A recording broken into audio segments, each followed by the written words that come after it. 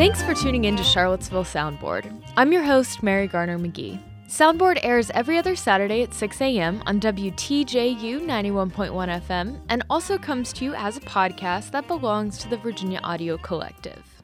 Have you ever had a bike accident, gone to the ER, waited 5 hours to get a Band-Aid and have a light shined in your eye, and then about a month later get a bill in the mail for $800? Because I'm really hoping I'm not alone in that experience. In this episode, we talk about a new law that's supposed to bring more transparency to medical billing. It's called the No Surprises Act, and it took effect in January. Here's the gist. When surprise out-of-network charges occur, providers can no longer bill patients for more than their in-network cost sharing. If you're already a little confused, then we're here to help. Today we'll be hearing from Senior Managing Attorney Robin Leiter-White of the Central Virginia Legal Aid Society.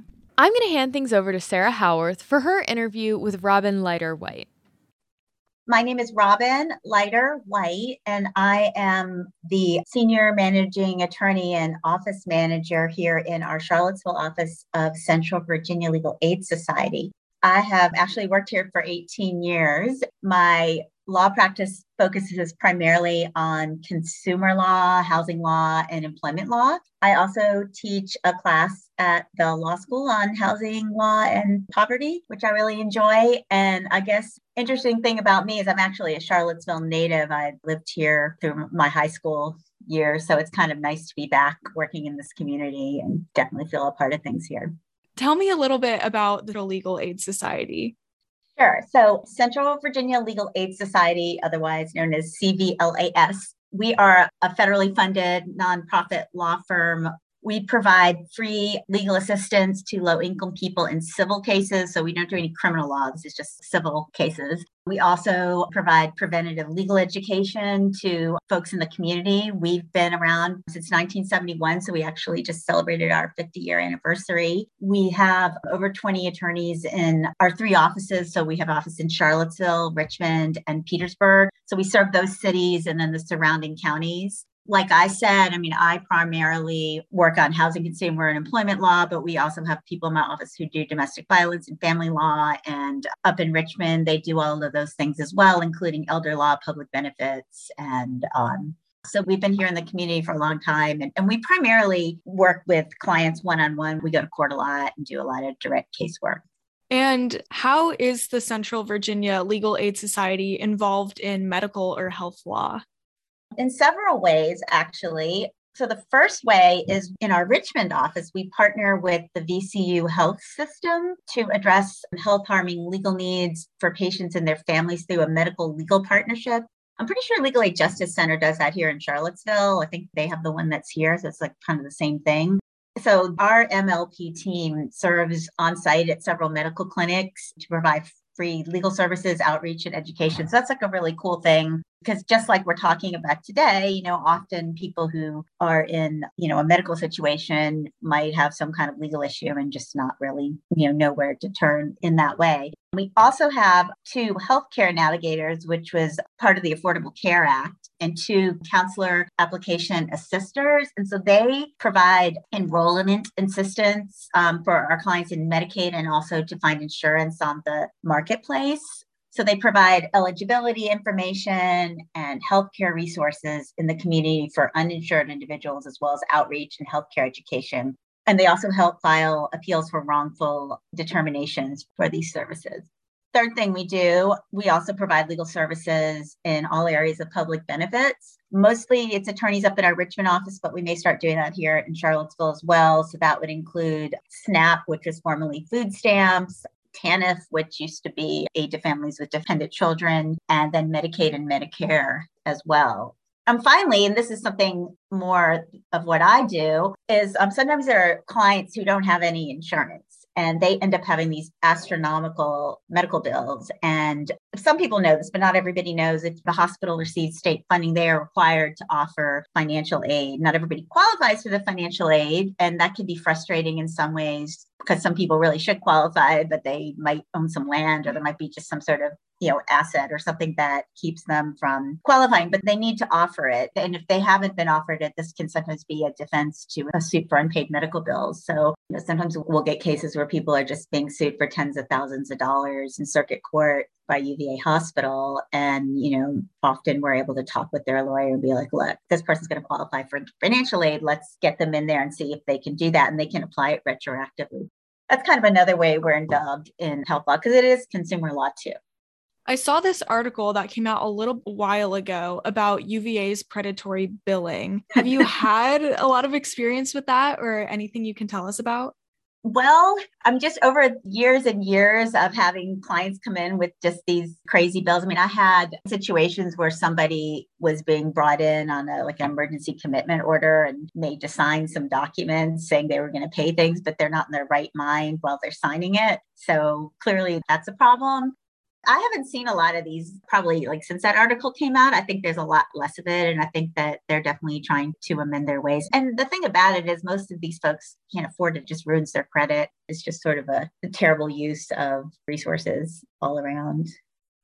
Yeah, I had no idea that UVA was actually involved in so much of what the No Surprises Act is trying to prevent. So we are going to be talking a lot about the No Surprises Act on the podcast today. And for listeners who don't know, what is the No Surprises Act?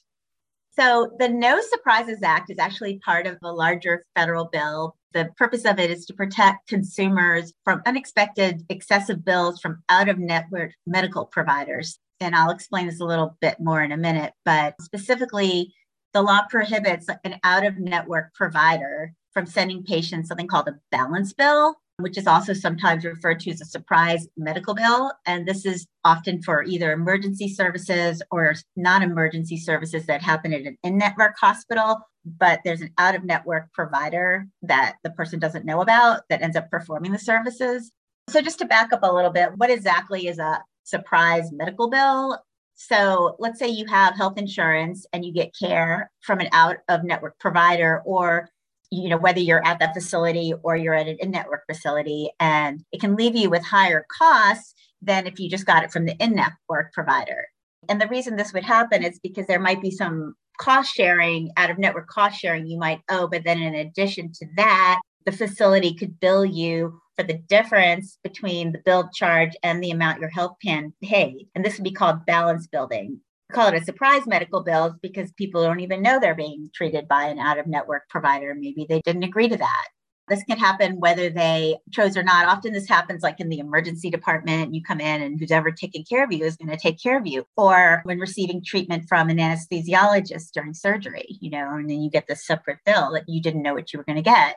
And so this really, would leave the patient consumer really holding the bag, having to pay this without really understanding that they would have to pay this. No Surprises Act is really building on years of work in different states to offer these protections. So there are approximately 33 states that had their own no surprise billing laws, but they kind of varied in scope and some offered more protection than others.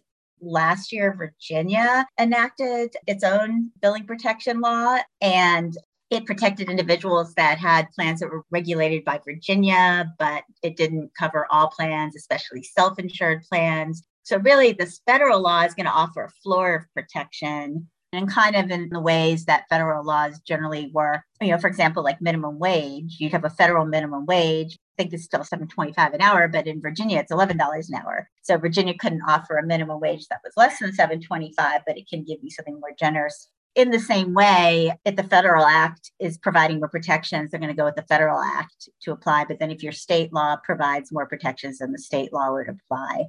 Generally, the No Surprises Act is going to usually protect patients from these balance bills in emergency services or scheduled non-emergency care at an in-network hospital when the provider there is out of network for the patient's plan. So just like we talked about, like the anesthesiologist or the radiologist.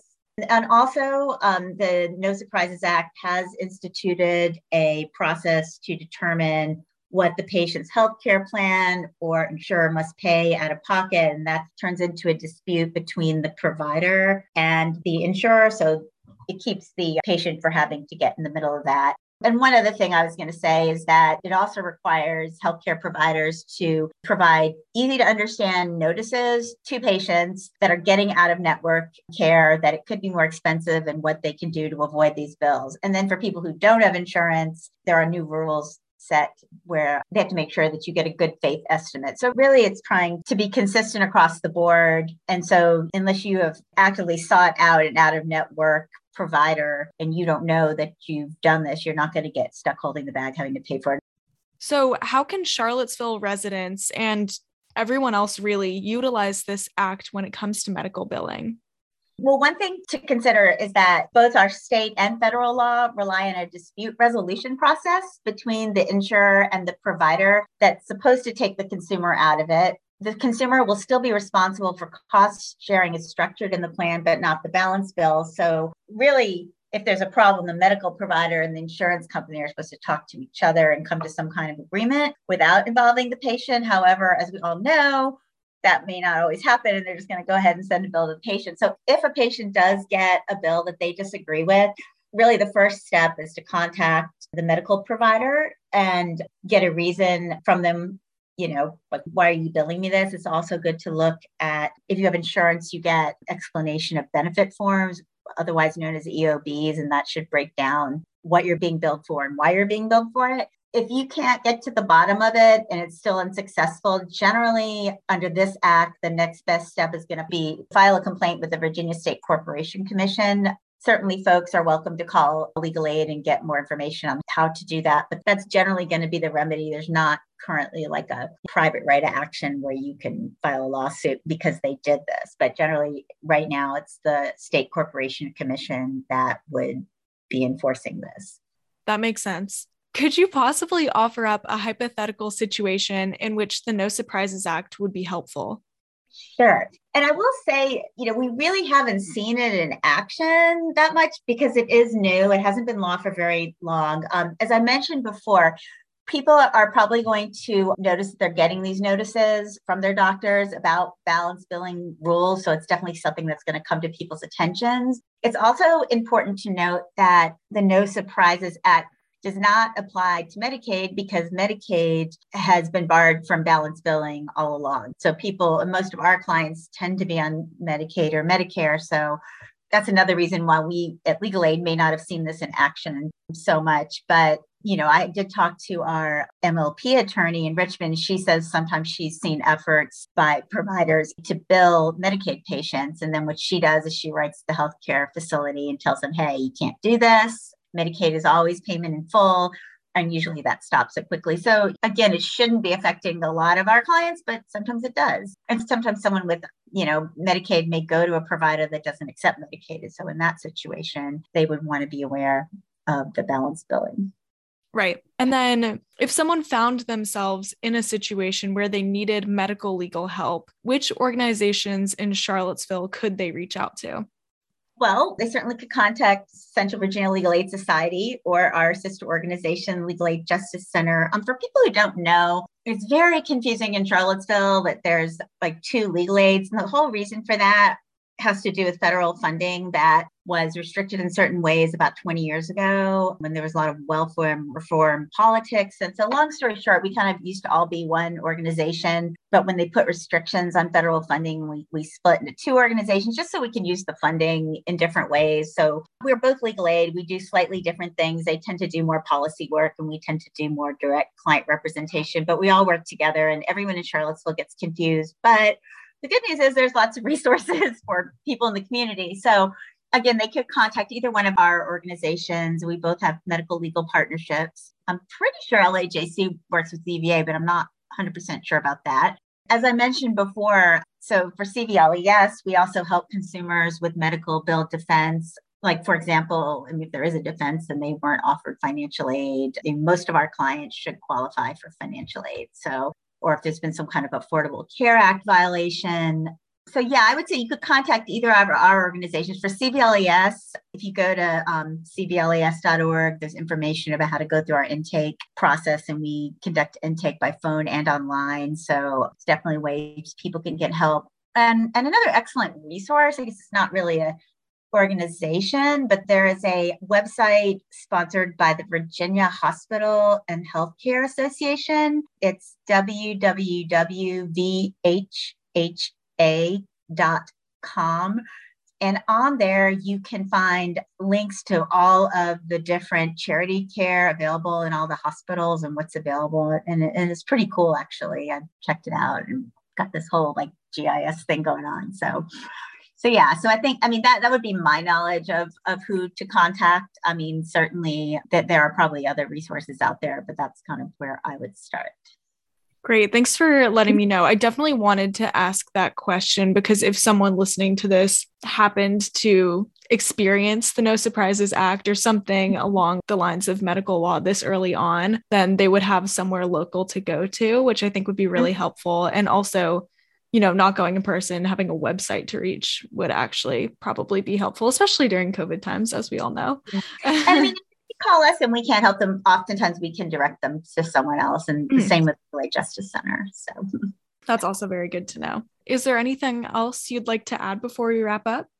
Yes, and I meant to mention this before. So consumers really need to be aware that in some circumstances, like an out-of-network provider might ask them to waive their protections under the No Surprises Act, and they would give them a waiver and ask them to sign it. This is, maybe somebody is choosing to go to an out-of-network provider for something very specific. And part of that agreement is, okay, well, but you got to understand this is going to cost more. They have to use a standard form that notifies patients of their right and an estimate of how much they would expect to pay for out-of-pocket network care. And it has to request the patient's consent to be balance billed. They cannot use this form and ask a patient's approval to balance bill if there is no in-network network provider available. So it can't sort of be this contract of adhesion, like you have no choice. We're the only ones in town and you're gonna agree to this. They can't do it for any sort of care that becomes unforeseen and urgent in the course of treatment, and for any emergency medicine, anesthesiology, pathology, radiology, etc. So the patients really can't be coerced into signing away their protections.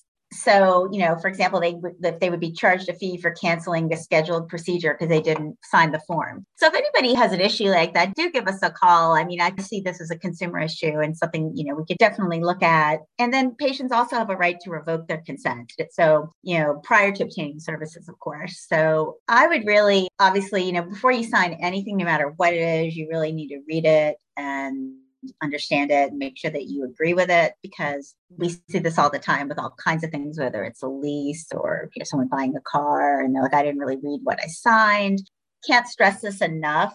Even in Virginia, if you sign something written in English and you don't speak English, you're bound by it. So you really got to be careful, really, all of us. We got to read what we sign and understand what we sign and make sure we agree with it. I would just conclude by encouraging anyone questioning a medical bill they did not expect, really review it carefully. And if they think they've been balance billed, seek assistance from one of these medical legal partnerships at either of the legal aids, or you can make a complaint to the Virginia Corporation Commission. Thank you so much. I know you said this wasn't your area of expertise, but we got so much great information. I'm really excited to get this out there to people because I think it'll be super helpful for them. And I really appreciate you talking with me. Well, that's really, really wonderful. Thank you so much. Staying up to date on medical billing can be a daunting task. For more local resources, you can get in touch with the Central Virginia Legal Aid Society or the Legal Aid Justice Center. We'll have links in the description. Thanks for listening to Charlottesville Soundboard here on WTJU 91.1 FM and the Virginia Audio Collective. Both are a service of the University of Virginia. However, opinions expressed on this show are not the positions of the university. WTJU is supported by the Southern Environmental Law Center, protecting Virginia's air, water, and natural treasures and leading the way towards a healthy environment for all. Learn more at southernenvironment.org.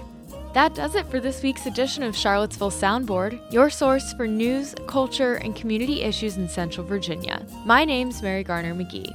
Our producer this week is Sarah Howarth. Our theme song is Kyoja Beat by Marina Lasco and Jay Pun. This is Charlottesville Soundboard.